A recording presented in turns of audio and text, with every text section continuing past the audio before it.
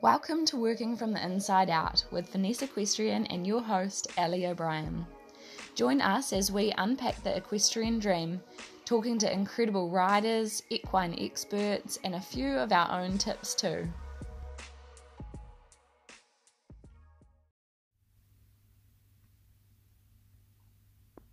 Welcome to Working from the Inside Out, and today I am really lucky to have with me Tony Haynes. And so Tony Haynes lives in Australia, and I met him through Warwick Schiller.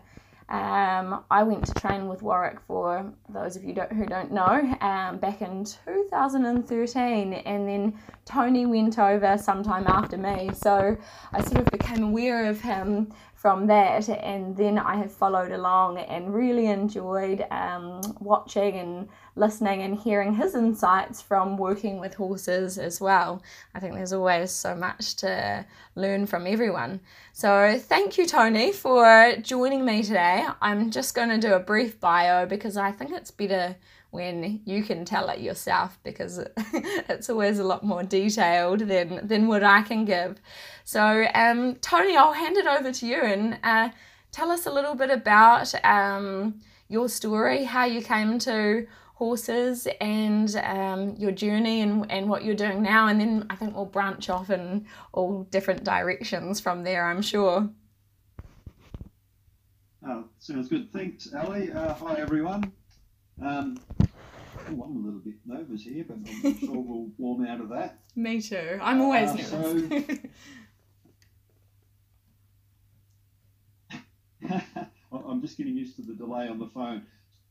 I became aware of Ali through Warwick Schiller as well. I was over in 2014 at Warwick's, but that's a whole bunch into the journey. So just a little bit briefly about me. My dad was a plant operator and built a lot of, worked for people building a lot of the dams and roads and whatnot around Australia. So I was lucky enough to grow up in rural Australia. I went to something like 15 different schools, and something like 12 of those were before I had finished year 4. Wow.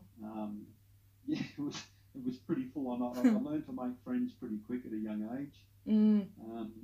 But the best bit about it was we were always in rural areas, little tiny towns, and of course with that there was always a kid at school who had a farm, and that rural lifestyle was something that I grew up in.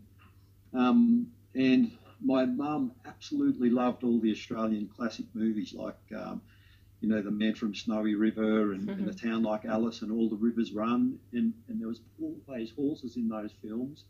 And my mum and I were very close, and we'd watch a lot of these movies together, and I think that's where my love of horses started from. Awesome. Do you know, I have a confession to make. I think we're a little bit slower now, and the lag in the phone call, but I've never watched The Man from Snowy River, and I feel really embarrassed about that, because I feel like it's one that every horse person should watch.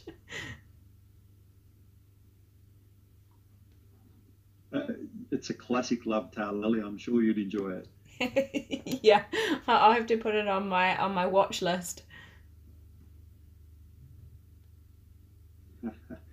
Actually, it was filmed probably a few hundred kilometres from where we live, a bit less as the crow flies, and we get up in that part of the country a little bit. Anne and I've taken the horses up, and it's absolutely spectacular countryside. It's worth it just for the scenery alone, I think. Oh, awesome. That's fantastic. Anyway, I'll let you carry on with your story. Okay, once I get over the shock that you haven't watched that film. Yeah, terrible, I know. Dear. Just kidding. But I used to want to ride the horse, and I had a motorbike from the time I was 4, and so I had some balance and skills, and we'd go to they used to have little auctions in the town, and there'd always be someone with pony rides, and so I'd fib and say that I had a horse, and then so that I could ride the horse without being led around, and what I'd do was watch like hell as everyone else road and try and work out how to do it, and then hop on the horse. And it's not that hard to ride a pony ride pony, but I absolutely loved it. That's awesome. And by the time I was finishing year 4, we settled in a little town called Dysart out in the middle of Queensland. And Dad got a job in the mine, which basically was big money and a permanent gig. So we stopped moving after that and put some roots down. And my sister decided she wanted a horse for Christmas, and I thought, geez, that's a great idea. So that was every present for the whole year for us, and I think maybe some of the next year as well. And my sister didn't enjoy the horse. She hopped on and he took off on her, and I think she only ever hopped on a couple of times after that, but I absolutely loved it, and the rest is history. That's interesting. Kind of funny that it was your sister that asked for it and and didn't carry on. Has she ridden since then, or has it just you that's carried on the horse side of things?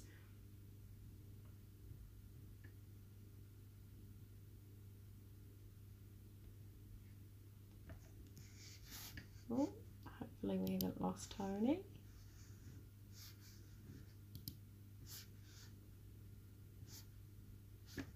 Sorry about this, guys. Looks like our call dropped off, so I'll just pick it up again and hopefully it works.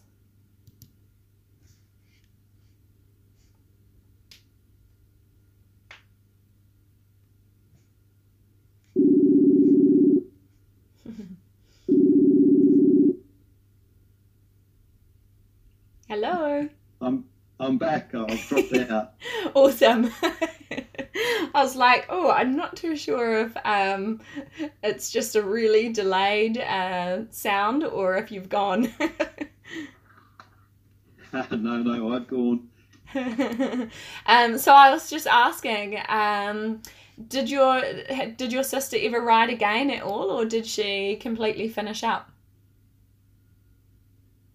Well, I think she wanted to ride, and she had a few more goes over the time we had that horse, but he was quite a handful. Like our folks probably need to be sent to jail for letting us ride it as child abuse, but she never got over the fear.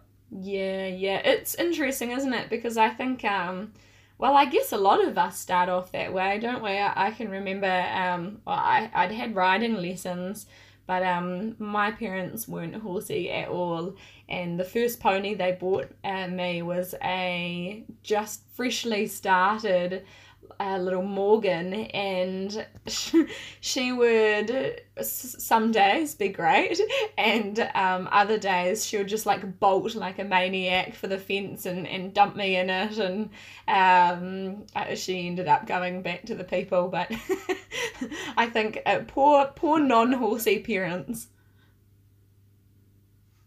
Yes, well, my dad had been around horses. He, if I remember the story correctly, his uncle had a milk run, and one of the cart horses was a Palomino stallion, and Dad would ride him through the paddocks with his mates. No tack or anything, but it was just a thing they did back then because there was nothing else to do. He didn't have a love of horses, but even still, I think that's just what we did back then, Ali. It was. That's just what horses were. I guess we're a little bit spoilt these days with how refined some of them are. Or perhaps that's what we tell ourselves because our parents really didn't have a clue. Yeah, that's right. Well, we had one who was a pig hunting horse, and she was the family horse, and I think she was about 16.2 in a Clyde Cross, and we'd same thing, like be on her just bareback and with a baling twine bridle, and I always managed to stay safe on her, but I don't think she had too many buttons. It's quite a funny thing, and I suppose hopefully this talk gets back to that, but I wonder if that's something that's there and we lose it along the way as we start learning more things. Just that sort of safe connection with the horse, because it's a common story, isn't it? It really is, isn't it? Especially with children. Yeah, let's definitely come back to this topic because that would be a fun one to explore. Yeah, well, I think that's about where I've evolved to. We're just back to the very, very beginning. But yeah, it'd be cool to get back there because it was a hell of a journey to get here. Yep. So Yeah, and then so you started riding your pony that your parents had got you. yeah, it's Tonka Chips, and Hmm. that was great. We had a little stable. I think it was about a kilometre out of town. It was only a small town, maybe 5,000 people in a big year. So I'd Mm. ride my bicycle up there, and the guy had the stable next to us. His name was Matt Holdsworth, and he was a rider. He was just a bushy fella. He didn't compete or anything, but he showed me a bit how to ride, and Mm. he'd take us on. He'd get a few of the kids together and say, all right, we'll go for a ride here or there, and he'd find a little gully to jump and make an obstacle course, and we'd sort of have unofficial competitions there, and it was a hell of a lot of fun. A really nice way to learn how to ride a horse, and Mm. of course, we're out in the bush, which is something that I already loved by then. So I really enjoyed that. That's awesome. It sounds like a childhood dream.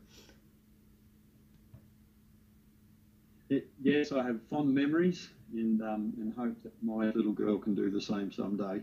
Yeah, awesome.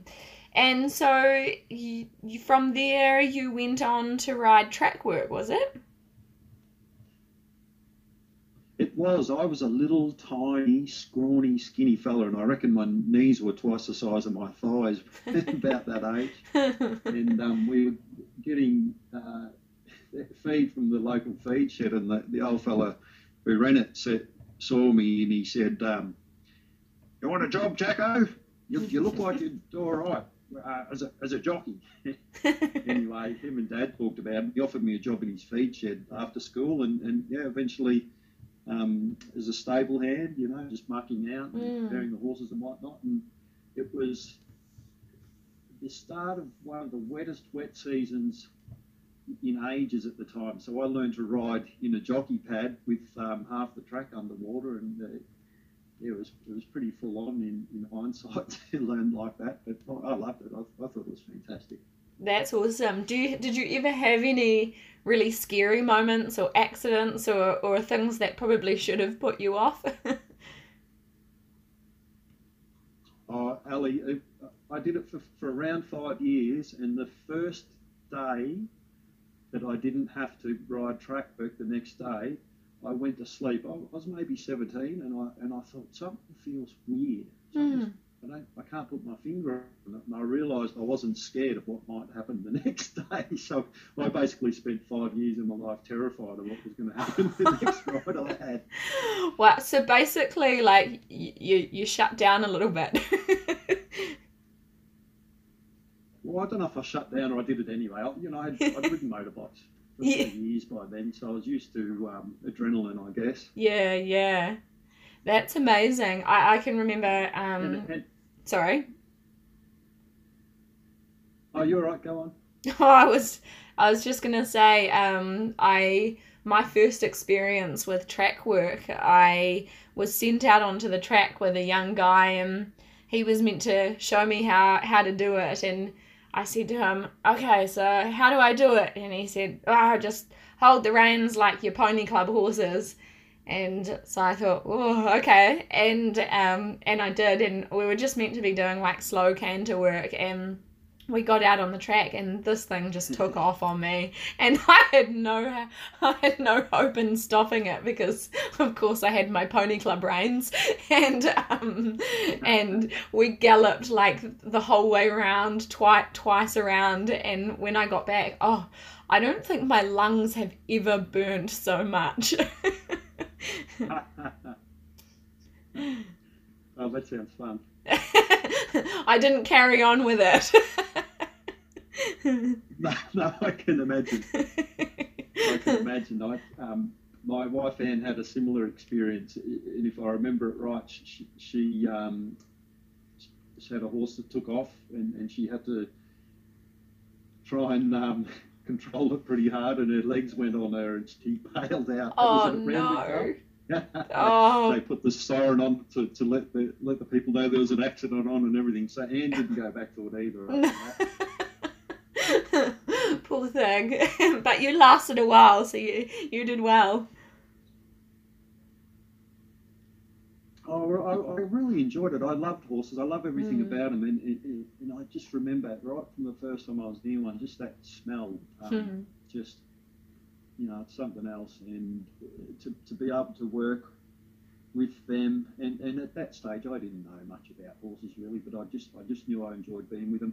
And I guess a little bit like golf, well, I don't play golf, but people who do tell me you only need one good game in 100 to keep you going. And with those horses, you'd have one good ride, and it was just a sniff to keep you going and motivated. And I discovered money by then. I was getting paid to ride by a few people, and I liked that. Yeah, doing what you love and getting paid for it.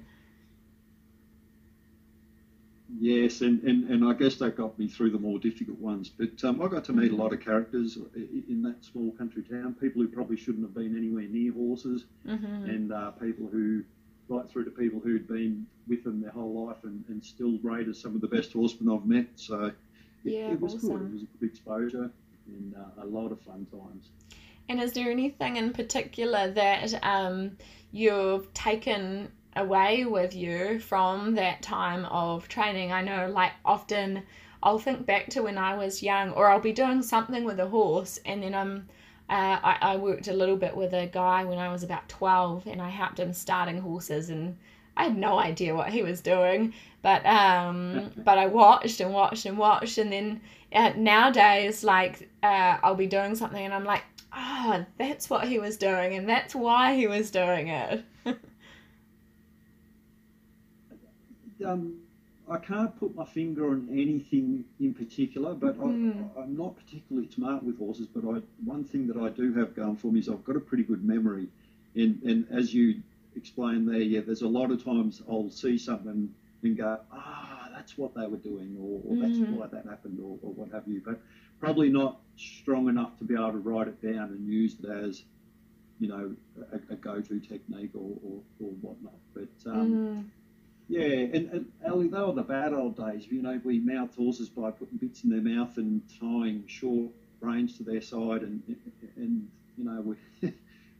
you pick up on the reins and the horse would stop, but it was only because, in hindsight, it had a sore mouth and it was trying to evade that bit, or we'd, bag horses out so that they were pretty shut down, and that's just sort of what was done there. So there's probably a lot more things I reflect on and try and steer away from. But definitely the bloke I was indentured to, Edgar Highfield, was a wonderful horseman, and there was a lot I wish I could remember a lot more of what he said, because his horses were quite well broken and they were a joy to ride track work on. Yeah, that's really neat, eh? I think even sometimes it was a wonderful opportunity. Yeah, that's fantastic. And I guess even if we can't remember exactly what they said or did, I think those things shape us, and it's almost like they plant the seed, like maybe perhaps because of that little seed that he planted in you kind of has led you on to the journey that you've been on. I think you're so right. I think even some of the more horrible things that I've done in the past, I look back and wish I hadn't done them. And it's a pretty judgmental sport, and it's pretty easy to judge people, but sometimes they've got to do that and that's a part of their journey, their unique journey that will lead them to potentially somewhere great. So it's an interesting observation. Yeah, that's right. Yep. So what happened after that?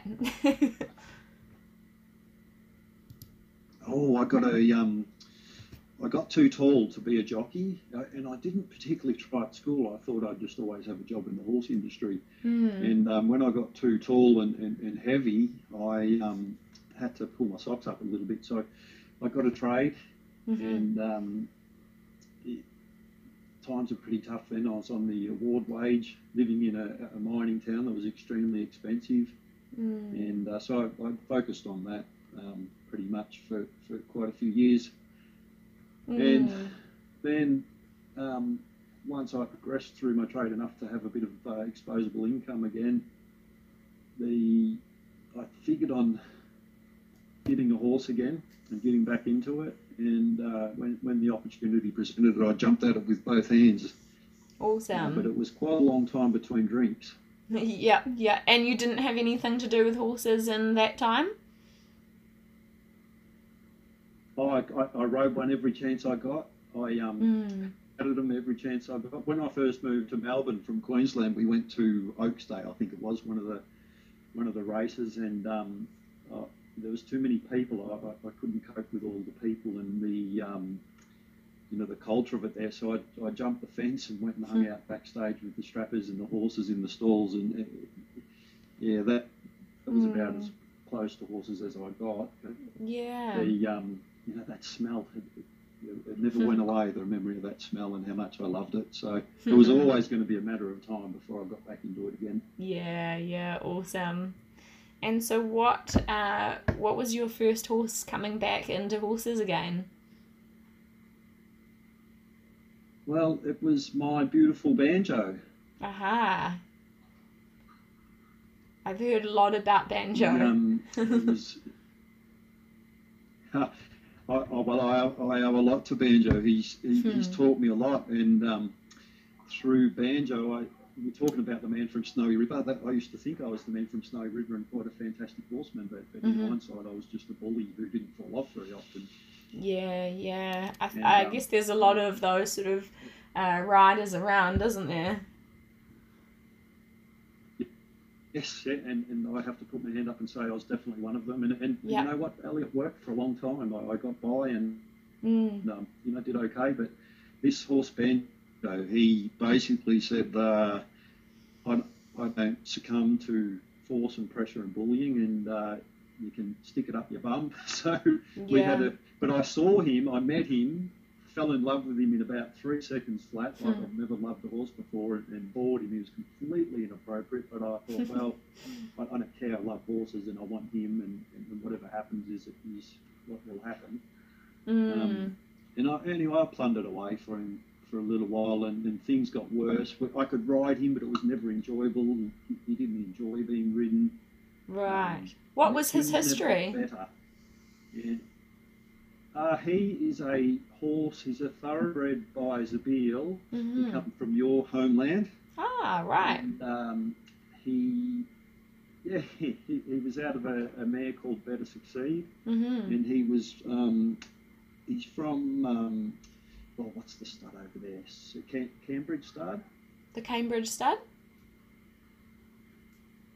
Yeah, that's the one. Yeah, so he come over to Australia as a yearling and was sold for $1 million neat at sale as a yearling, and continued to race till he was 8.5, and only ever won $60,000. That's not a very good ROI, is it? No, and I a part of me really respects him for that, where he really stuck it to the man, and even though the poor guy was a steeplechaser in the end, he's got a busted nose from his last race where he went bum over the jump, and that's his whole personality. He will not be forced. He will not succumb. So I really admire and respect him for that. It's been a pain in the bum, but he's definitely forced me to pull my socks up and race to the occasion. So, but he's a really he's a lovely boy. He likes smooches and that. It's just when you're riding, but you won't be forced and told. Yeah, it's kind of awesome when you come across horses like that. Whenever I work with a person in a lesson that has a horse like that, and they're kind of all emotional about it, and I say to them, "High five to your horse." Yes. I guess with a few years of under my belt now, I was understanding them a bit better. I enjoy those horses and think, oh, cool, what am I going to learn here? This is going to be great. But when, if you don't know there's a way out, it could probably lead to quite a lot of despair and frustration, I could imagine. Yeah, that's right. Yeah. And so he was the one that led you to finding Warwick Schiller? Yeah, so what happened was it's hilarious to think back. I thought, I wonder if some of his issues might be because of me. I wonder if there's something I could do different, or because I thought I knew everything. And to say that now is kind of embarrassing, but it's so hilarious to, where I'm at now. I think, I'm about 1% of the way along the journey. But I really realised I needed help when I was doing some float loading with him, and he'd go in, so he had a bit of obedience, but the first time I closed the back of the floater, he went berserk. He started bucking and kicking, and of course the first kick bent all the pins that held the gate up so they wouldn't open, and I had the back wheels of the vehicle that the float was on were coming off the ground. It was pretty... scaring. It was a pretty spectacular event. Yeah, really traumatic actually, and so then I thought, okay, I definitely need to do something, because I thought I'd killed him. I thought he had a broken leg, but it must have just been swollen in a funny way. And anyway, eventually I got him out of the trailer, and he ran over to the stable, and I walked over to him with, calling the vet, and I went to walk away, and he sort of panicked a little bit, and that was when our bond become full like that. No. It sounds a bit silly. He needed me, so I loved him more. But it was really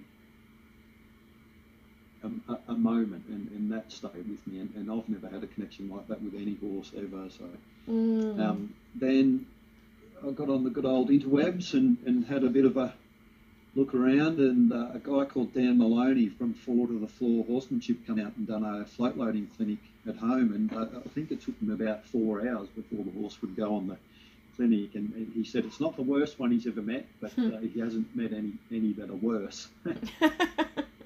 And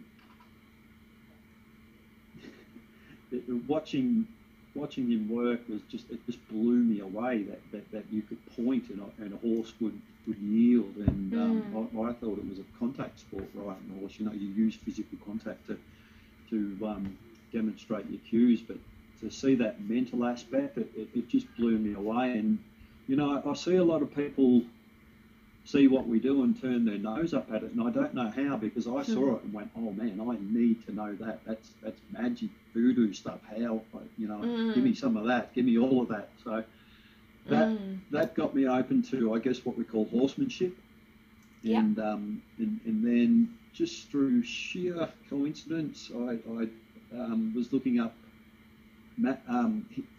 Dan had mentioned that he had separation anxiety, so I looked that up, and then Warwick's name popped up in YouTube. And he was doing a clinic only a few kilometres away, only a few weeks later. So that's how it all started for me. That's kind of amazing. It sounds very much like my story, although it was with... I started off with Buck Brannaman, and I'd kind of hit a wall with this young warm blood that I had. She'd been a little abused, and I just couldn't progress any further, and so one day I lost it, and then I just kind of I broke down, and I was like, I need some help. And a few days later, a thing popped up on Facebook. It's saying that they needed a guinea pig for Equidays, and it was for Andrew McLean. So I took my horse along to this at Equidays, and it really interested me, and I learnt some bits and pieces, and then it kind of sparked, I guess, my learning journey of discovering more. And so I'm on the computer and searching away, and then I found Buck Brannaman, and I watched the movie, and so I was just like totally... that's wonderful, that show. Yeah, just incredible. And I was just like, wow, because I'd come from a typical pony club and show jumping background, and probably ridden a mechanical and got away on being a good rider and a brave rider, but not understanding anything about the horse. And so, very much the same as you, just totally blew my mind. And then, so I thought, I need to find out more about this Buck guy. And he was doing a clinic at his biannual clinic 45 minutes away from me the very next weekend. So I thought, well, if that's a sign. Oh, wow. Yeah. So I think we're very much had the same story. And Ali, do you meet a lot of people with a similar story? Yeah, I think so. It's kind of like, well, I guess there's some people that have those very definite moments, probably a little like you and I, and then some who kind of almost just like fall upon it. And then I meet some people who are a little on the fence, like they know some good things of this stuff, but it's like they can't quite fully commit. And I think, well, maybe they just haven't met that horse yet in their journey that's going to make them really see how beneficial it is, perhaps. Yeah, I guess so. I've just found, and I talk about it often, that through this group or scene or whatever it is, those of us who were at wit's end and then found a good clinician and met each other, everyone seems to be amazing, and I think they have that humble attitude. Yeah. Where there's no BS left anymore. The horses really made us humble, and we can't kid ourselves, and you know that's a hard thing. It's like being stripped bare and having all your armour taken off. But yeah. Then once you commit to that journey, you know, everyone in my path seems to just be wonderful people. It's such a blessing. And I just asked if you'd met a lot of people like that, because I seem to have met a lot of people with a similar story who all kind of end up in a similar place. Yeah, it's really neat, isn't it? It is. And you know, this horse, Banjo, he sort of put me on this journey, and that's how I met Anne. Anne had a similar story when she was young. She bought a horse, and he was pretty crazy. He threw her off in Centennial Park in down near Sydney there when she was a young girl, and she went to get some help from people who turned out to be Pirelli, some of the first Pirelli instructors in Australia. And the same thing, she saw that communication and went, oh, I need some of this, because the horses respond straight away, so that's no proof you do, mate.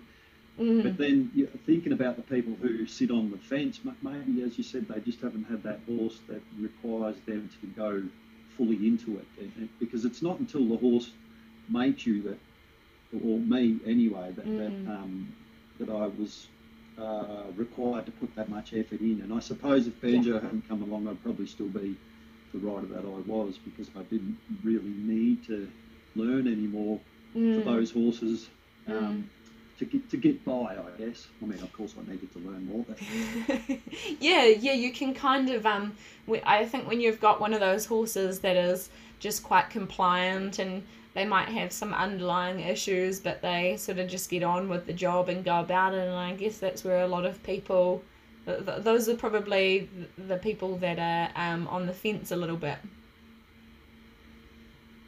Yeah, I guess a horse can definitely flatter us. They sure can.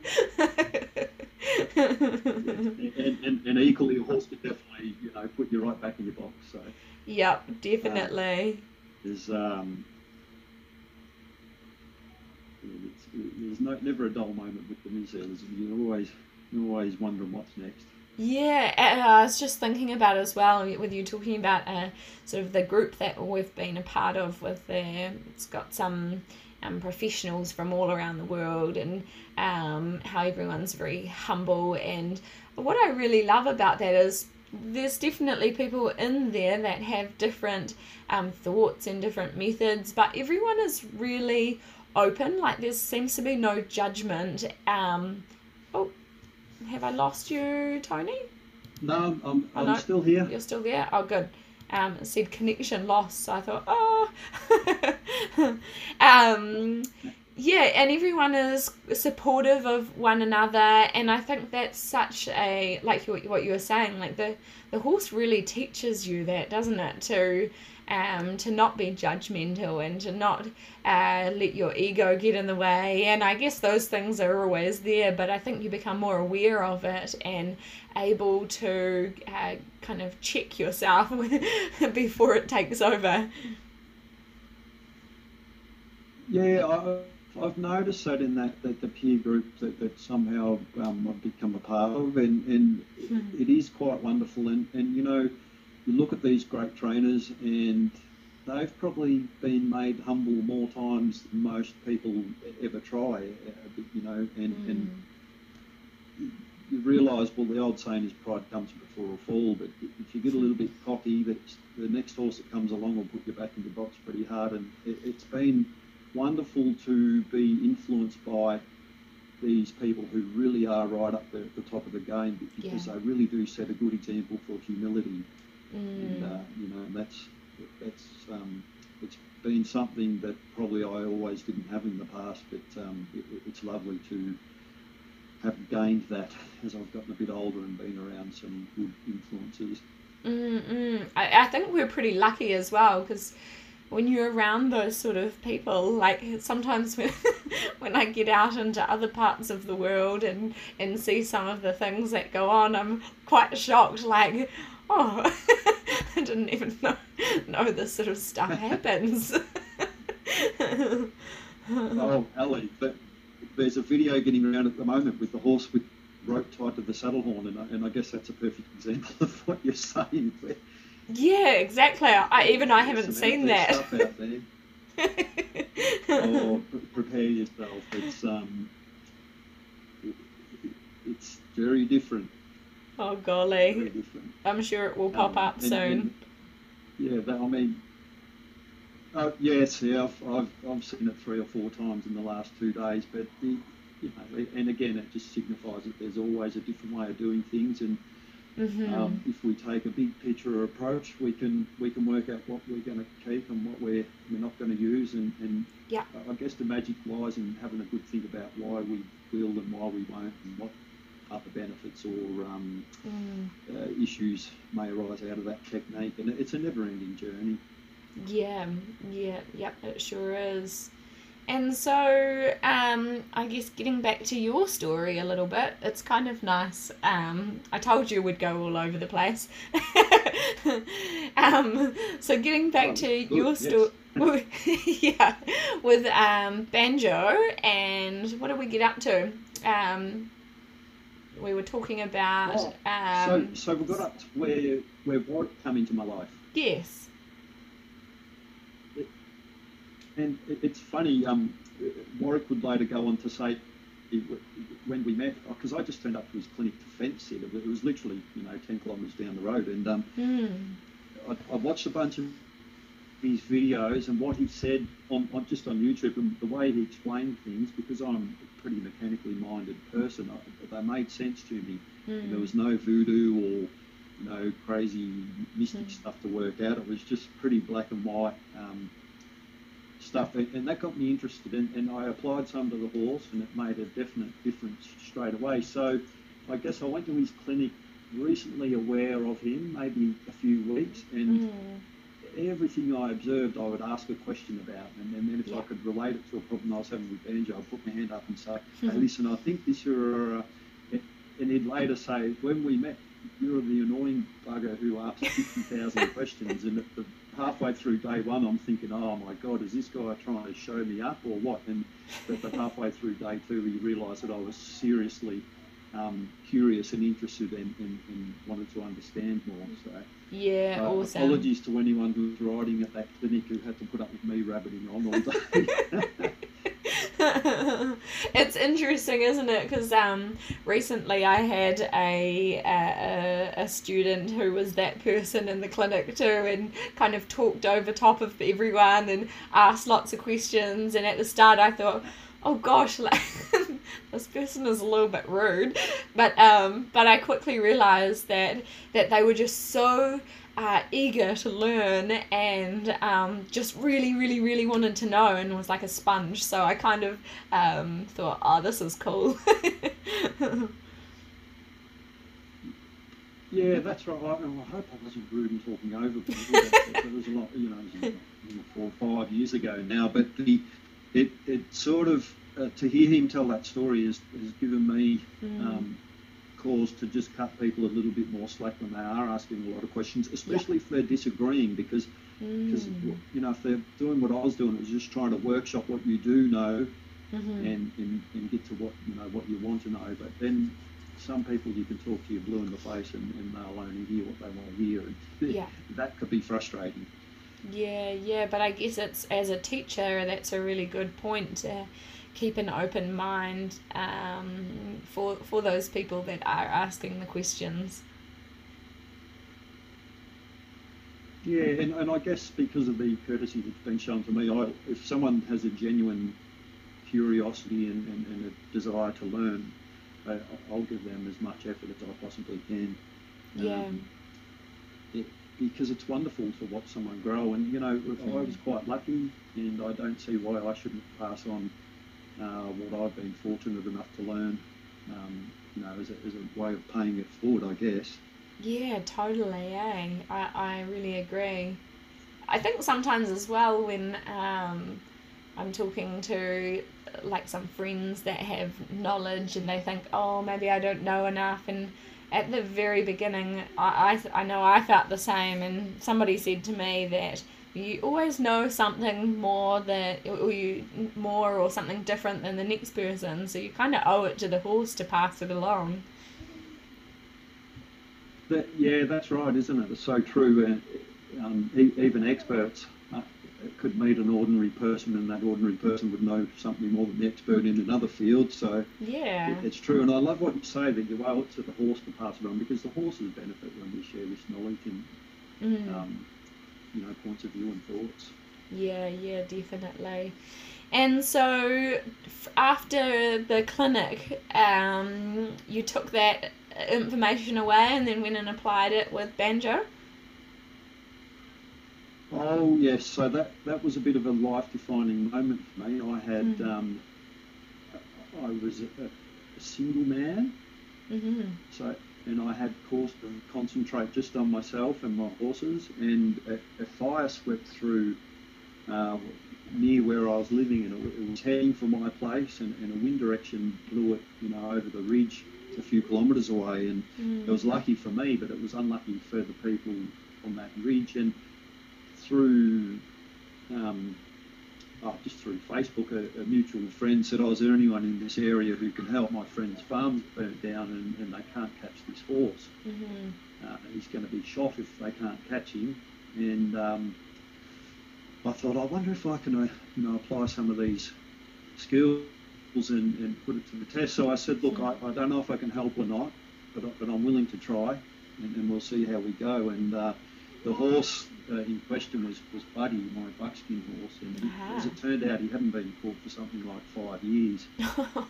Gee. And when all the fence was burnt down, he buggered off, and they couldn't catch him, and he'd run over a neighbour who'd cornered him, and he hurt her, so they were going to shoot him.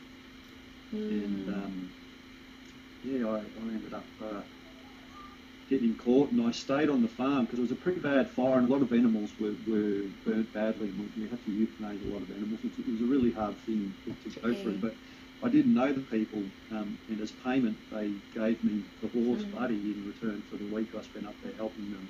Wow. And I guess for me that was almost the final piece in the puzzle. That, hang on, I think I understand them a little bit better now, and might be able to be useful with a lot of horses. But Buddy was a handful, and he really, it was a difficult time in my life, especially seeing all those animals that were burned and whatnot, and he really gave me something to sink my teeth into and distract me, and it required a lot of concentration and effort, because he was, he hadn't been caught for 5 years. He broke his old owner's back. He's a rig. He acts like a stallion, and he was really still one of the more difficult horses I've worked with. But over the course of a month or so, I gained his trust, and we haven't looked back. And I guess because he's a buckskin and there was a fire, it was a little bit of a, what would you call it? Not a sob story, but a little bit of a you know, I put my name on the map with some people. Neat. Yeah. Locally, and I guess raised my credibility as someone who may be able to help. And at first, it wasn't about, you know, being a trainer or anything. It was about, hey, I think I can help, and it sort of just grew from there, really. Yeah, but yeah, I felt confident with once I got Bay sorted out, and I thought, hang on, I think I'm really starting to get the hang of this, and I felt confident to offer my help. Whereas before, I'd probably just sit back and think I wasn't good enough. Interesting. And so, what did you learn from Buddy? Patience. And I. You go. Oh, sorry, I cut you off. I'm not ashamed to admit, or not too ashamed to admit, that I didn't have much of it at the start. But he would, every time I'd lose my cool and get frustrated, would set us back a week. So he really forced me to pick my game up when it come to patience, and it was a good lesson. Interesting, isn't it? It's a little bit like I've got a pony here at the moment, and he's a pretty troubled chap, and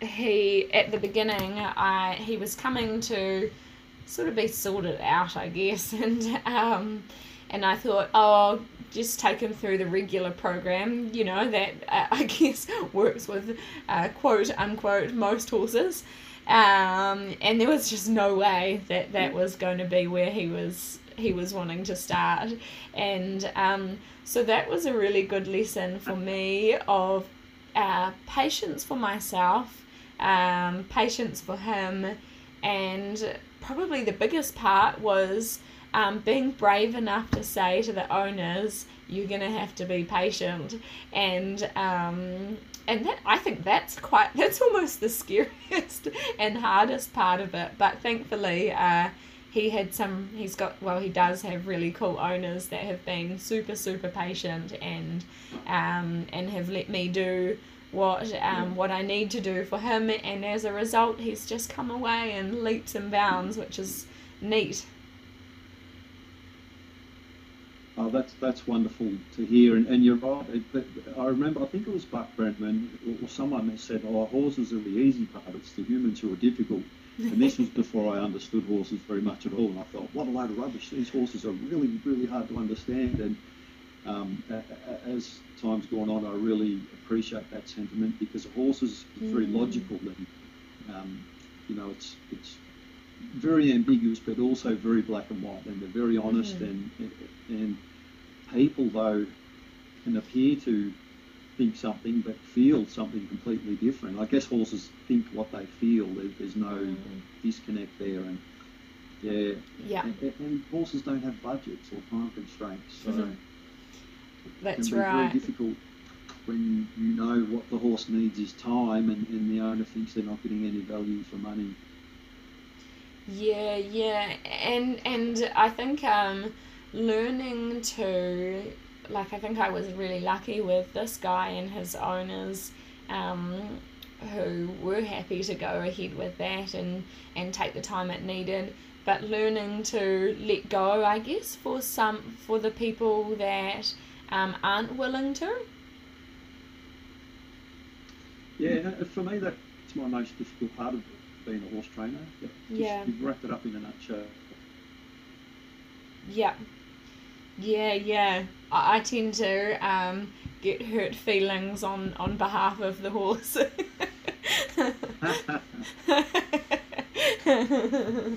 But it's all a learning journey too, I guess. It is, and I guess I'm at the position now where I do have the confidence to really slow things right down, and because of the horse has proven to me time and time again that's the way to get the best results in the end. But you know, when the person's paying the money and they can't see anything happening, and they're saying, you haven't ridden my horse yet, and of course they've got their friends and peers in their ears saying, old mate up the road would have been on that horse on the first day, and it is really difficult, and it's hard to convey to the person. I promise you that if we take a lot of time at the start, once he's gone from here, that's going to save you time every single time you come across a problem. But it's not a tangible, I guess, and money isn't easy to come by. So it is definitely the most difficult part of the job for me. Yeah. Especially I think when you're in those really early stages of where you're spending more time standing around with them than doing the moving parts. Yes. Yeah, they're cool stuff. It's kind of nice. It was probably when Anne and I first moved into this property about 3 years ago, the horse come and he bucked off everyone who'd ever ridden him. And I had started doing a little bit of groundwork with him, and my saying always has, once I got onto this stuff, is to work backwards until you start moving forwards. And so I applied that principle and realised the horse's first little bit of problem was when I was approaching him in the paddock. And he was obedient but terrified, and as you know, they can only hold on to that obedience over fear for so long until the fear overrides, and then they have an overreaction. But the bloke who owned the horse was, you know, a sort of bikey looking fellow, had a big beard and tattoos, and he was a pretty scary fellow. If he hit me, I would have stayed hit for a week or two. And he'd say, "How you going with that horse?" I'd say, "Listen, I haven't put a halter on him yet, but," and I'd explain it, and I over-explained it because I thought he'd, you know, be upset with me, and he'd go, "No, you're the man doing the job. Just, you know, I've committed to this long, so whatever." And in the end, that horse never bucked again. Wow. And it was all about, the problem started with how he felt about being caught, and it was quite nice in the end because the owner was there and the horse come over to us, and he was sort of near us out of obedience at the start, and then we'd work with him until he was near us, just hanging out with the boys. And I went on a trail ride with these guys maybe a year later, and the horse got its foot tangled in a bit of wire on the ground, and where he normally would have taken off bucking, he sort of just panicked a little bit, freed himself from the wire, and then calmed down without the guy having to do anything. And for me, that was a big moment where I was pretty sure that I was doing the right thing, and here the proof is in the pudding. So yeah, awesome. How cool. That was about 3 years ago. Well, that's neat. My peers weren't. Sorry, Ellie, I've cut you off on this slow line again. No, you're fine. I went to cut you off.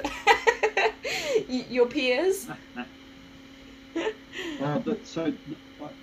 That wasn't a real concept that I had heard of. I hadn't met Anna Blake by this stage. I hadn't read too much of her stuff, and what it ended up being with this horse was I was watching his calming signals, and I didn't know that's what it was, but it was watching him and how he reacted, and then changing what I did based on how he reacted, and improving from there. And you know, I felt like a bit of a fraud. You know, when you're following a technique, you can say, "Oh no, but trainer X does it, and they're world renowned, and you know, it gives what you're doing some credibility." But when you're just fluffing along, making up as you go along, it can be a little bit. It made you feel a little bit vulnerable, and I did suffer with fraud syndrome, and I shared the ideas with someone who's quite science based, and they gave me a big scientific breakdown about why it wouldn't work, and so I was really insecure, but taking the lead from the horse. It just started to work time and time again, and I tell you, I was glad when I read Anna Blake's calming signal stuff and watched her, because I thought, that's what I'm doing. Oh, it is the thing. I'm not a liar. I'm not a phony. So yeah. It was wonderful, and I wasn't doing them anywhere near her level. It was just you know, that fame of what she does. So, that's fantastic. I don't know if you listened to Jim Masterson on Patrick King's podcast the other week. I haven't, no.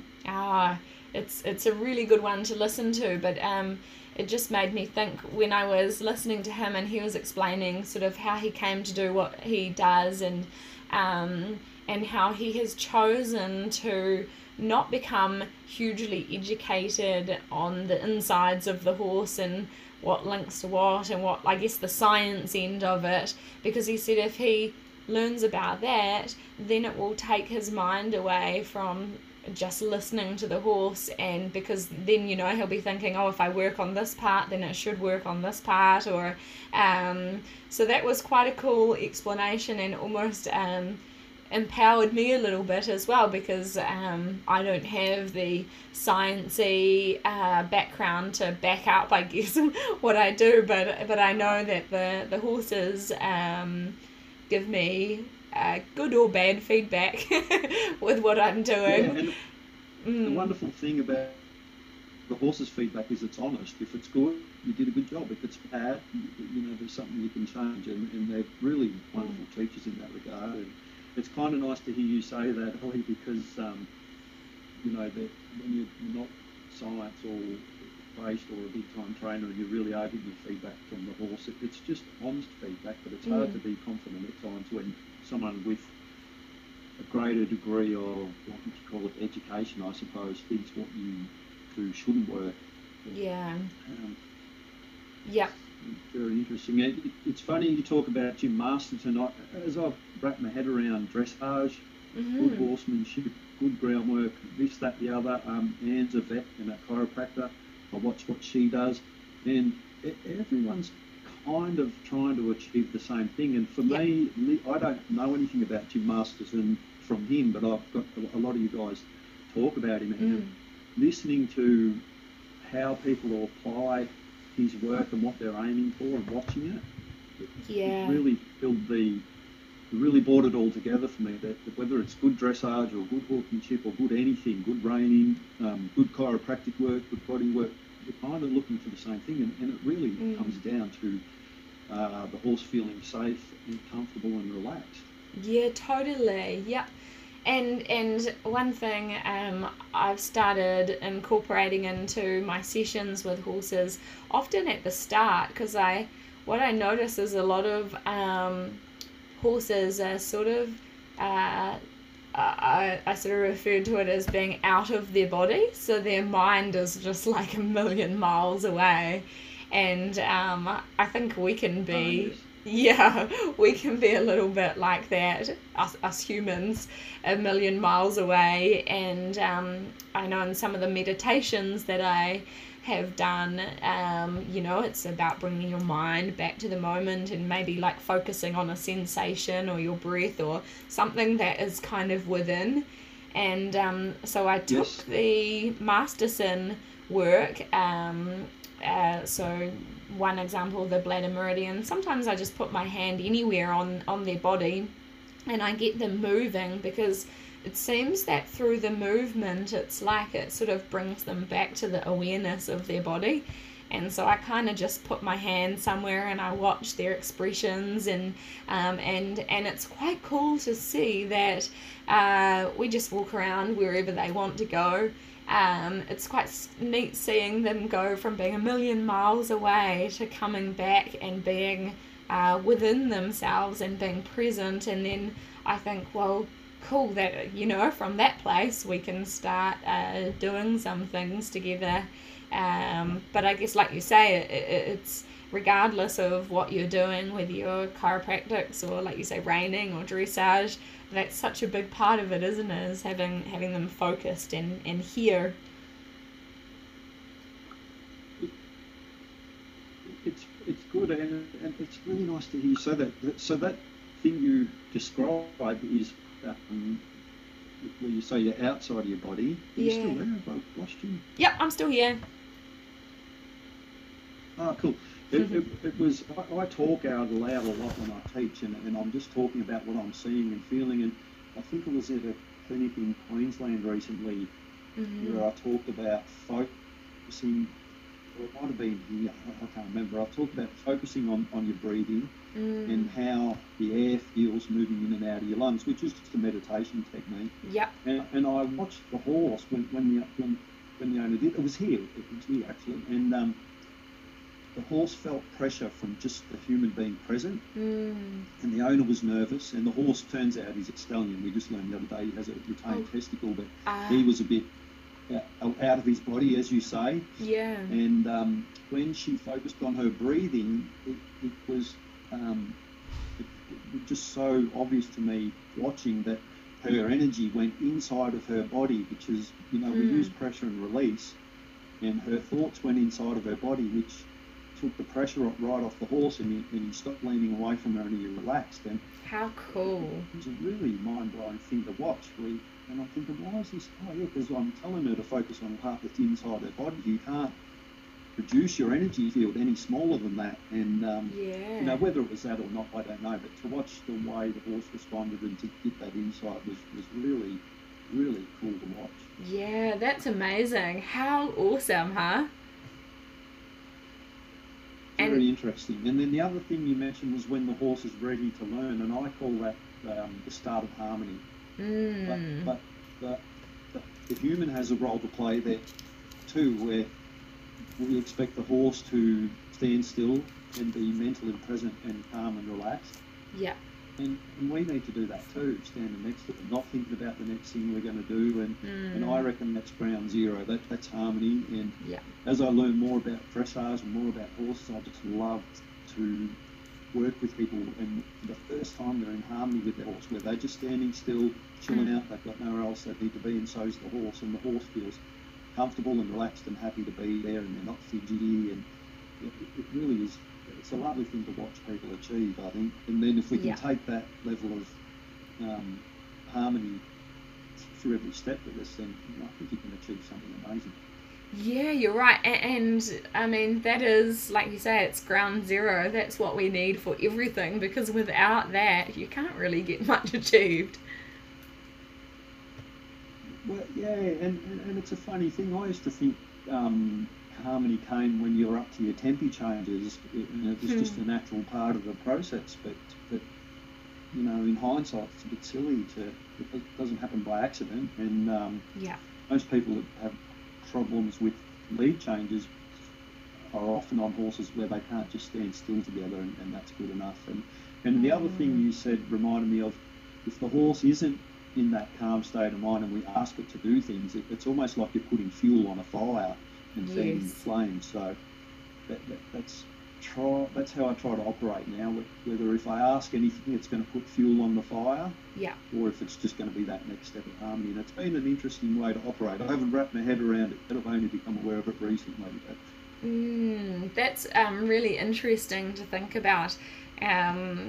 It like that. So stopping yourself before you do the next thing and thinking, is this adding to the fuel or are we putting water on it? Yeah, and of course the only way to find out if you are or not is to try. Yes. And that willingness to poke and probe is where we can really grow, and horses will forgive us. But we can muck up once and go, sorry, and they don't. They don't hold a grudge. If we do something 20 times and then we do something good the next time, they might go, yeah, I don't trust you. But I think so much of it's intention too. If you do it with a good intention and you're not ignoring the horse, they tend to forgive you pretty easily. Yeah, I think that is a really great point, that being willing to try on our behalf and fail, that's probably a big thing that I notice in lots of people that I work with. They're too scared to try in case they get it wrong, which I guess comes from a good place, but it's not really aiding them and their horse in the learning, is it? Well, it could come from a bad place too, and I mean fear when I say that, because we're worried if we do the wrong thing we'll set the horse off. Yes. But also we're worried if we do the wrong thing. Well, let's be honest, this sport can have some very harsh critics in it, and you've only got to get on some of the Facebook groups to see, how, not to be a Debbie Downer, but how venomous some of the conversations can be. So I do understand why people are afraid to try in case they do make a mistake. Yeah. And maybe they're not scared of the mistake, but they're scared of what will happen as a result of having made that mistake. So it's one thing that I do talk about in my clinics and lessons is it's only a mistake if you don't learn anything from it or don't take notice of it. And the flip side is to don't hang around people who are going to make you terrified to make mistakes. You need to be around people who will support you through your mistakes, and that way you'll all grow together. I guess that's a whole other subject, isn't it? It totally is, isn't it? So, Tony, how did you end up going over to America? Oh, so as I said, I was working with Banj and Buddy. I was a single man. I'd come out of a pretty rough place, and the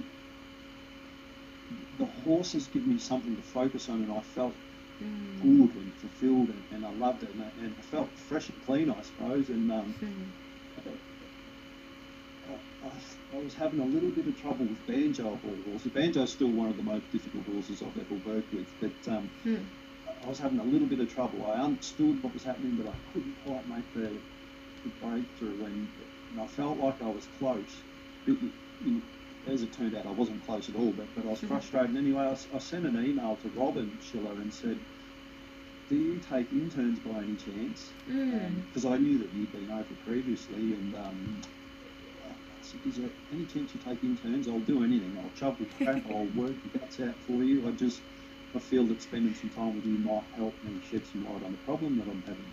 And she said, you don't have to shovel crap, we've got ground staff for that.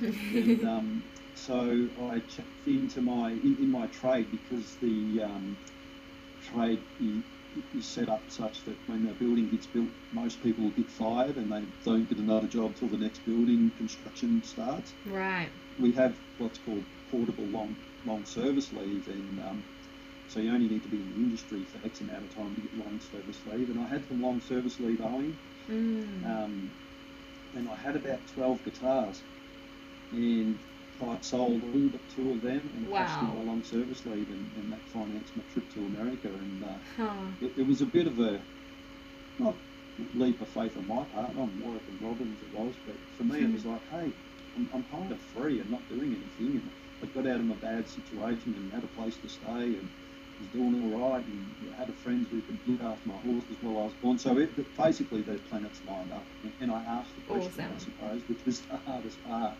It is asking the question, isn't it? And often the answer is yes, but it's getting brave enough to ask.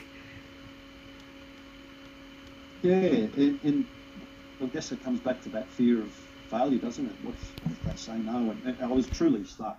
And again, I guess that's how I got into horsemanship, because I was truly stuck. But I will ask it. It was wonderful. I flew into LA and got a plane to San Jose, and Robin picked me up, and I said, you're pretty brave picking up a strange fella. I'd met Warwick a couple of times by now, and ridden in one of his clinics as well as fencing a few, but I didn't know Robin, and she kind of nervously laughed at me and went, yeah, I know, right? And I can just imagine her saying that. Kind, wonderful people, and it was wonderful. They literally took us in like a part of our family. There was 2 other Australian girls over there at the time, but they were there for a long period, and they were travelling around the place and dropping in and out. And it was really good. I worked hard. I was there for a reason. I could have gone off partying and all that sort of stuff, but no, I was there to learn as much as I could about the horses. And I'd met Anne by this stage, and I quite fancied her, so I had no reason to be, have an eye out or anything. And I guess I just got there, rolled my sleeves up, and what happened, Ali? The first horse I rode on the first day I went to the barn was a big mare called Emmy, and she bucked me off. Real hard. And it was quite a funny story. I was riding her, and she felt nervous, and I think it was because I was nervous. I was a little bit awestruck. I was with Warwick and Chewy, and I kept going to Bender, and Chewy said to me, man, he's a Mexican, you know Chewy, and he's like, hey, I'm going to let the horse make a mistake. I'm like, okay. So I let her go a little bit, and she went real quick. She went from just a nervous trot to a big buck, really, really, really quick. And she said buck. And I was too, I'd never ridden in that Western saddle before.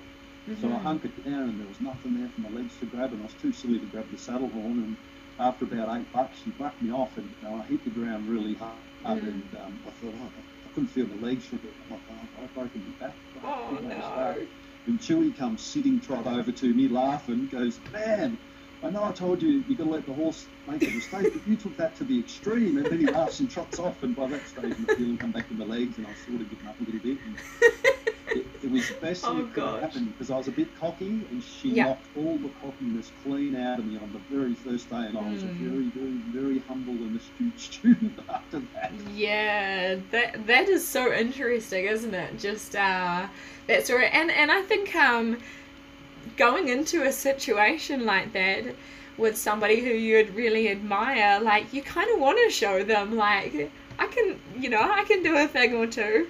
So I guess I guess the horses feel that though, don't they? Yeah, she did. I was nervous and anxious, and I was probably a little eager to shut her down when she did get a bit antsy, but then I was a little uneager. As Chewie said, I really took it to the extreme. Yeah, oh Chewie, he's neat, huh? Oh, wonderful. It was a beautiful experience for me. I couldn't believe how kind and humble and open and warm Warwick and Robin were to let me in their family. Chewie was just a great guy, and I was only there for 30 days, but I really, really enjoyed it. And it was awe-inspiring to be around these people. Yeah, that's fantastic. And did you learn, while you were there, the bits that you were, I guess, hoping to learn to be able to take back to get that next step happening with banjo? I did. Mm-hmm. And I did and I didn't. I guess I learned the mindset that was required. Right. When I think there's 22 or 24 horses in the barn while I was over there, and so many of them were at different points along their journey, and you watch. I thought I wasn't doing things correctly, but it turns out I was just rushing through them, and I didn't realise exactly how long you could stick at something until the horse really found a firm grasp on it. And that's kind of counteracting to some other things I learned, where sometimes you can bore the heck out of them and it's time to do something different. I come home and I worked on Banj, and he raced till he was 8.5, and I got him as a 9-year-old, and there was a lot of work to win him over, if you will. And I met Anne, and she was a chiropractor, and he'd started in his ears when I took the saddle near him one day, and I said, "Oh, bugger, I think he's trying to tell me something." And Ian treated him and said that a lot of his bucking problems were probably pain-induced. Right. And then he had bad feet, and he had a whole bunch of things that I've learned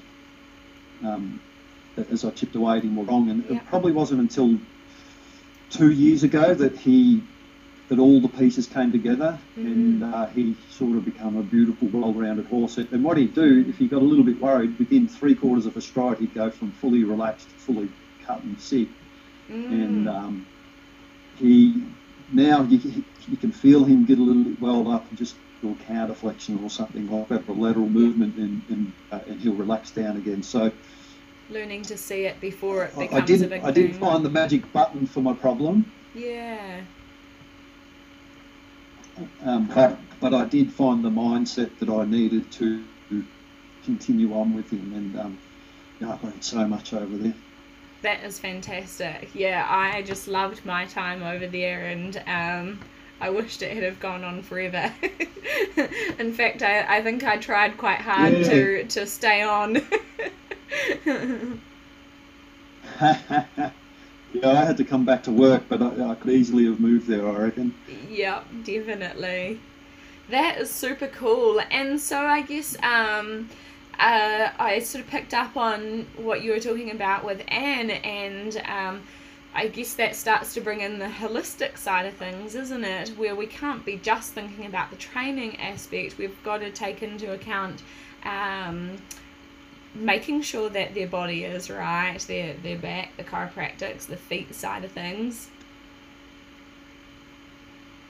Yeah, and again, I said in the bio, your guilt has been a powerful motivator for me. I really wasn't giving horses a good deal, in the early days, but now I really want to make it up to them. And I taught Banjo not to buck, and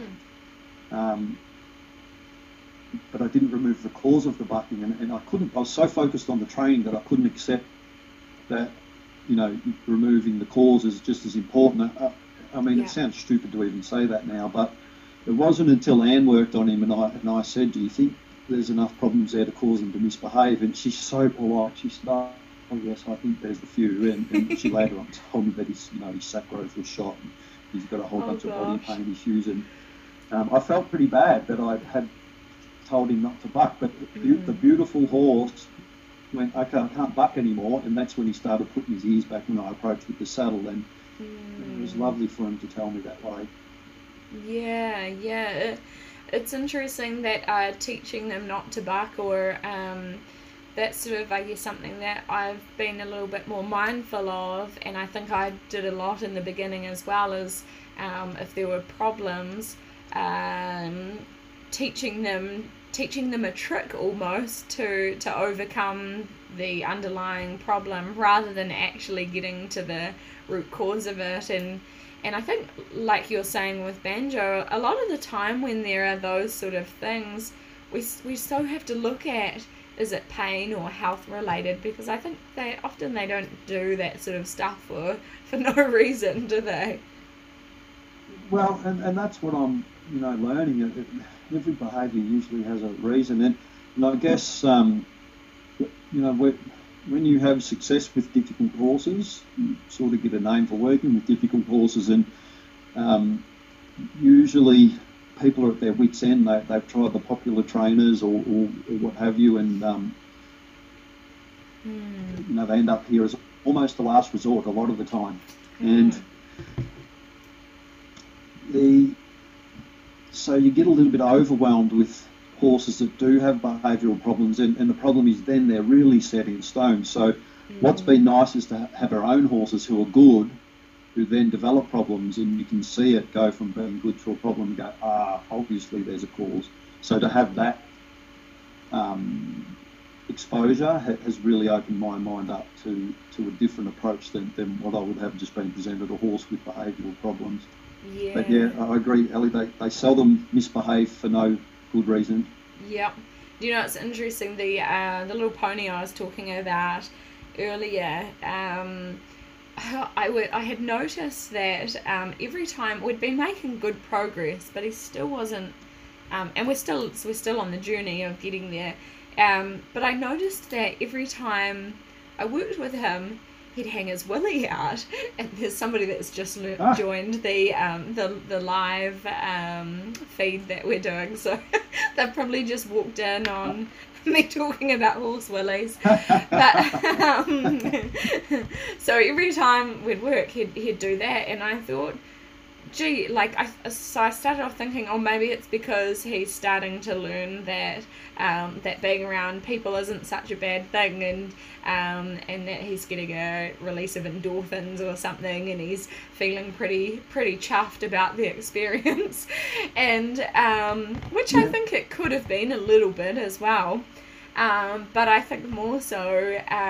One day I just happened to bend down, and I think there'd been a video going around Facebook about the beans, and so I thought, I'll have a look while he's got it out, and there was the biggest poor little pony, there was the biggest bean in there that I've ever seen, and he was all swollen, and I thought, I think he's been trying to tell me, and this pony he'd had a big bucking and rearing, and nobody could stay on him, not even a track rider, and I'd say I'd say a lot of the behaviours had stemmed from that and other things, and so anyway we had to sedate him to get it out, but now it's really interesting because we don't have the willy out every time we work.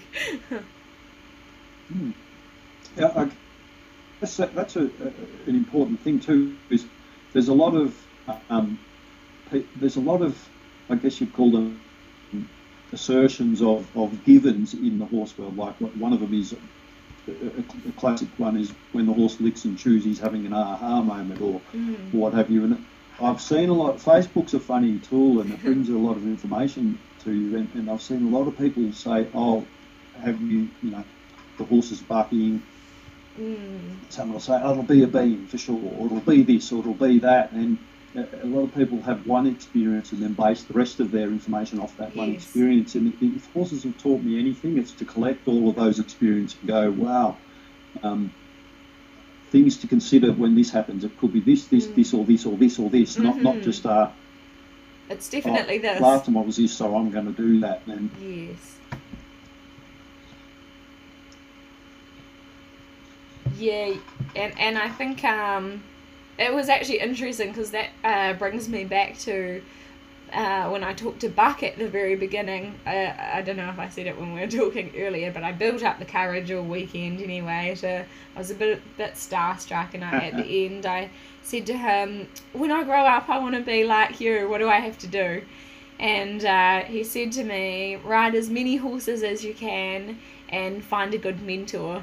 And I think like I've been blessed to have so many great mentors, but working with so many horses has really been the big thing. I think that took my learning to the next level, because like you're saying in this example, you're not just basing it off one or two horses, you're basing it off lots of different things. So I think then you go through your checklist and see, is it that, or is it that, or is it that, or is it that?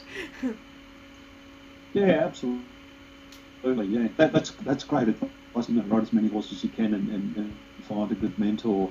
Yeah, I liked it because it kept it kind of open. Like it wasn't like go and do this and then this and then this. It was just like you learn along the way. Ride as many horses. Yeah, Joe Walter was over here recently, and I rode a horse that was a bit jumpy, and he said the horse was not travelling forward. He had been beautifully, and we were pretty sure there was some saddle fit issue going on because the saddle didn't fit. Anyway, we got a saddle that fitted, and we thought, okay, this horse just needs to be shown he can move forward again, and the saddle's not going to hurt. So Joe said, if you considered riding him with a flag, and the horse would be quite spooky. And so I rode him with the flag, and he was fine until about the fifth time I used it, and my hand got out to the side of me, and he shied away from the flag, and I fell off in front of bloody Joe Walter. Oh man, I think I remember you writing that. Not to mention the rest of the clinic. Yeah, I thought, well, you're the boss, Joe. If you say to ride him with a flag, I'll try it. I'm the student here, and anyway, it was a soft fall. It didn't hurt too much. Yeah. I got back on the horse. The horse was okay. But at the end of the clinic, I said, so what's your tips, Joe? And I think he thought I was a little bit cocky. I don't know why. I just got a weird thing. And maybe I was a little bit defensive. I'm not too sure. But he said, and it looked like he was thinking of a nice thing to say. And I didn't take the best horse. I took our most difficult horse because I wanted to learn. And awesome. I said, for me, just don't sugarcoat it. Just what's your best advice for me? And he said, ride in contact more and shorten your stirrups, which it wasn't the advice I was thinking I'd get. I thought he'd give me a gem, do this and this, but it was more of an answer that made me think. And I teach all our horses to go without contact, and I struggle in my dressage to maintain the contact, and I've learned it over the last couple of years when I discovered it in a nice way, but still that inclination to throw the reins away when the horse is doing good is a strong one with me, and it's probably what got me off, and I wasn't able to respond in time to the horse starting to move out from underneath me because there was so much slack in the reins. But I thought that's a weird bit of advice to give because it was open-ended and it made me think a lot more. Yeah. And so have you taken that and done anything with it? Yeah, so I guess I was insulting my horses when they could go on a loose rein. I didn't then progress up to the next level, which was inviting them to take a contact and then enjoying that when it was time to do that. And it's something we've got a wonderful dressage coach here, Thomas Muhlenbeck, who's he's a German trainer, and he's just wonderful. I think he's better than Carl Hester, and I think Carl Hester's the best. So we're very lucky to work with him, and I've taken all sorts of different horses to him, and it's I've been on our Trakehner horse Logan when I had a lesson, and this horse is trained at Prix St George. That what he said started to really make sense, but by the same token, I taught that horse to go on a long rein and control himself, and when he got a fright, I can dump reins to the buckle, and he sorted himself out. So it caused me to think about what I'm doing, and why, and not to drop it, but to think about it more, and also to think about what I'm not doing and why, and maybe pick up some contact when maybe I wouldn't, but. It wasn't a black and white lesson. It was all ambiguous, and a lot of the stuff I learned is almost like vibe. It's the vibe of the thing, and it's definitely changed the way I work with them. And as I said, I think sometimes I insult the horse by not raising the bar to the next level when I could. It's interesting you say that, because that was one thing when I rode with Joe when I was living in North Carolina. I had a really lovely Frisian warm blood who I'd been starting for a client, and I was lucky enough for her to let me to take him to this colt starting clinic. And so I'd missed out on day one, which was kind of alright, because I'd got him to a stage where I'd done a couple of rides on him. Just sort of, I guess basic, like hopping on, hopping off, yielding the hindquarters, lateral flexion, all that sort of stuff.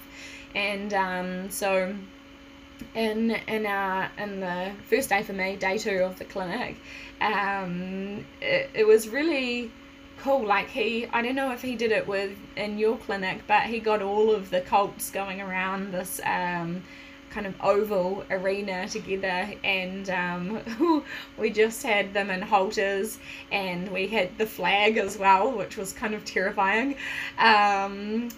but it was amazing, because it was like this, it was just like organized chaos, but it went beautifully, and and at the end of the clinic, it must have been towards the end of the second day or the last day of the clinic, he commented to me as well to sort of not just go through the motions of the exercises that we do, and sort of to know when I could and that I was ready to expect a little bit more. So I guess the same as what you're saying, like not insulting the horse by staying at that basic level for too long, knowing when to pick up and ask for a little bit more.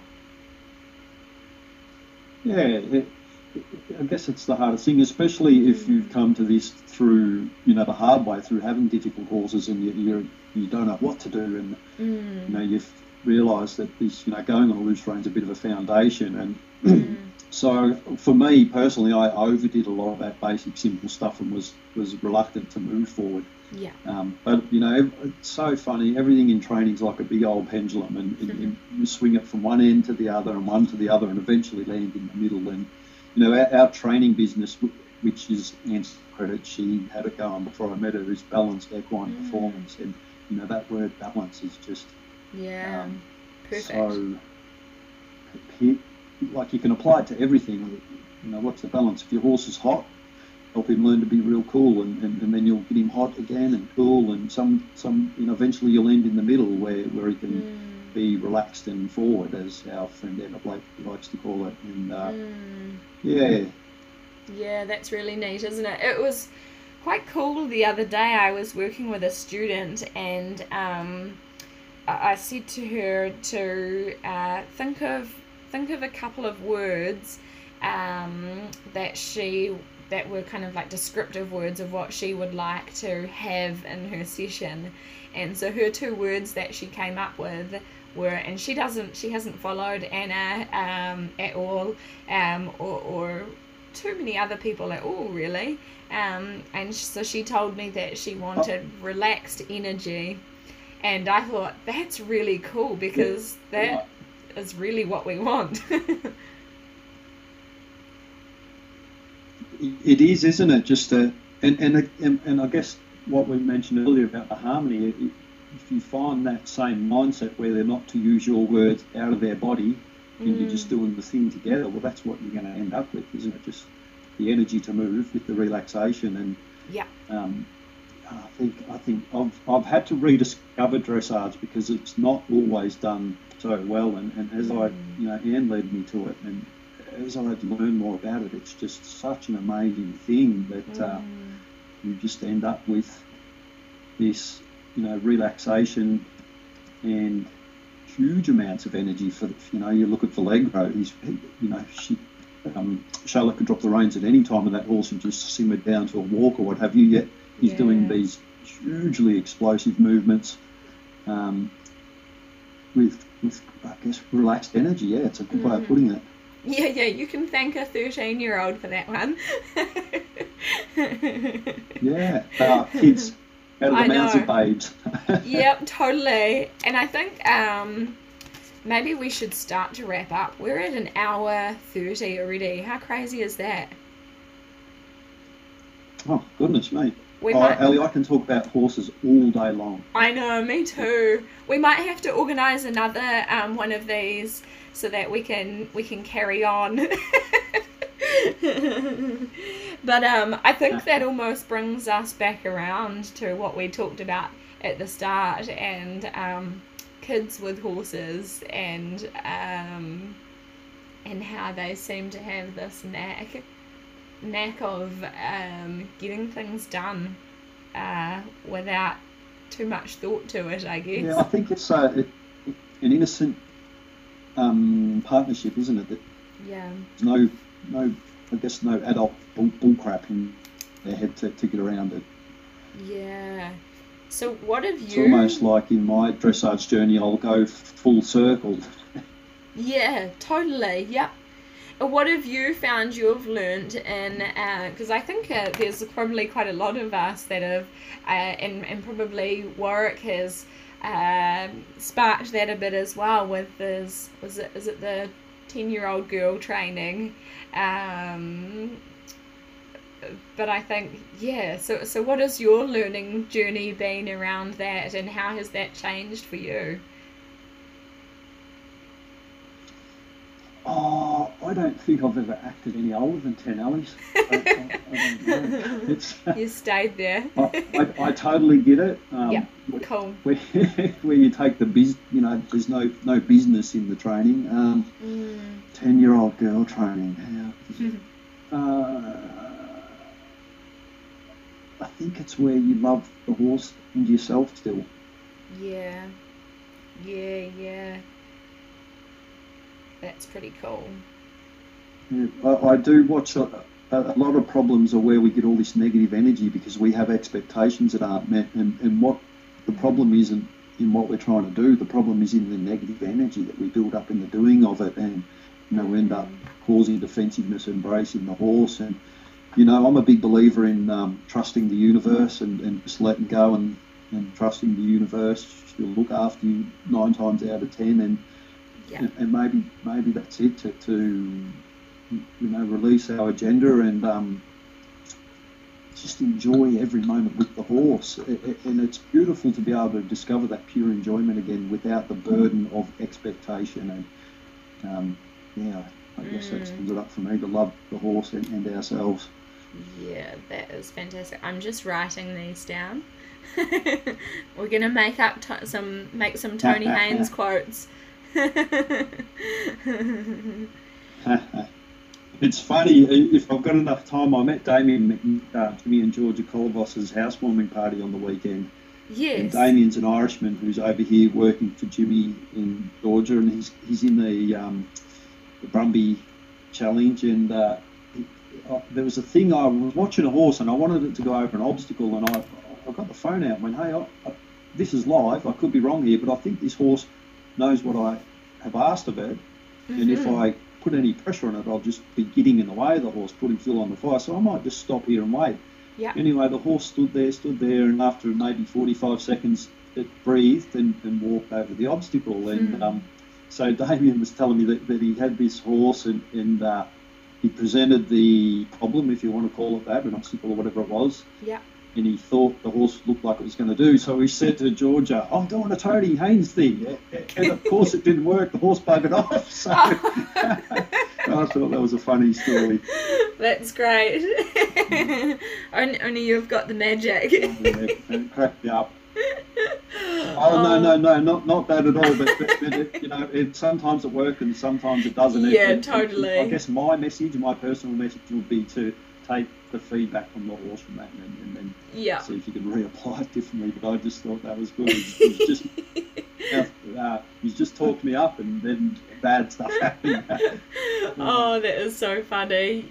Yeah, it's one of those things, isn't it, that sometimes it works and sometimes it doesn't. And I was actually talking to Dan James the other day about the freestyles and stuff, and we were sort of talking about how you just have to be prepared that things just might not go to plan, and you just have to sort of roll with it and not get upset and figure out the next step. I can imagine, especially in the amazing tactless stuff that he does, you kind of, Yeah. I could bet the magic would be in the horse doing something you didn't expect and then going with it, I guess. Yeah. It's unbelievable to watch what he achieves, though. Oh, they're just amazing horsemen, aren't they? Very much so. It's I've been very lucky enough to have a clinic with Dan Steers, and it was pretty special. Oh, you did it. You had a clinic with Dan Steers. Yeah, it was a friend. I rode a friend's horse. She'd been injured, and it was a not a cutting clinic, a ground driving clinic and a mechanical cow clinic, and it was something else. For the next 12 months after that clinic, little things that he'd said were starting to make sense, and the pennies were dropping left, right, and centre after that one. Oh, that's awesome. I haven't had a chance to work with them in a clinic format yet, but I'd love to someday. Hopefully we can get them down to New Zealand to do some clinics. Yeah, that'd be good. We're lucky this day and age, the quality of clinicians that move around the place, and I'd recommend it. Yep. So, to finish off, I follow a guy called Tim Ferriss, and he has this cool question at the end where he asks, if you could have a massive billboard with something written on it, what would you have written on it? Oh, about horses or anything? Oh, it could be, but anything you want. That's a good question. What do I have written on that? Be kind to each other and to yourself. Yeah, that's good. Because I think that feeds through into our horsemanship, doesn't it? Absolutely. A lot of the troubles I see with braziness in horses is because the person perhaps isn't being as kind to themselves as they might otherwise be. So, and a lot of if we were kind to each other and ourselves, there wouldn't be any wars. So, yep. You put me on the spot though, Ali. That's the best I can come up with. You can think of another one for next time when you're not so on the spot, but that is perfect. Well, if I had one word to tell someone about horsemanship, it would be balance. Yeah, I agree. It's kind of a little bit like, what we were talking about with Buck and Joe. It's, I guess, a little bit of a directive, but it's quite open-ended, which I think is what horses and training and the journey is all about. Absolutely, yeah. I mean, you can get in the ballpark with mechanised ways of doing things, but then when that difficult horse comes along or the weird problem comes along, I just think, if you apply the principle of balance, then and that swinging pendulum, that 9 times out of 10 it's going to get you there. Yeah, awesome. Well, thank you so much for jumping on with me today, Tony.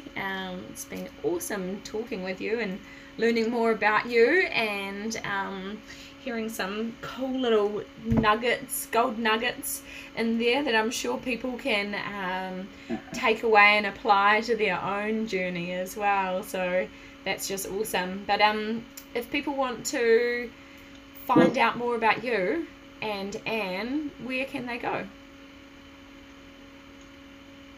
Well, the Facebook, of course, we have Balanced Equine Performance, which is Anne's chiropractic and bodywork and rehab page. Awesome. And then my page where I wax lyrical and such is Balanced Equine Performance Training Centre. And our website is www.balancedequineperformance.com.au. Awesome. Thank you so much, Tony. This is what Dean has Thank you, Ali. It's been fun. I've never done anything like this before. That's cool. It's awesome. Well, we will have to do more. So, and hopefully I need to figure out how I can set it up so that people don't just have to look at me the whole time. Cool. Well, let's talk again soon. Thanks for having me, Ali. It's been great. Cheers. Sounds good. Bye. Ta-da. Bye. This podcast was proudly brought to you by Finesse Equestrian. For free videos and articles, head on over to finesseequestrian.com or the Facebook page. If you liked this, don't forget to rate, comment, share, and subscribe so everyone can benefit.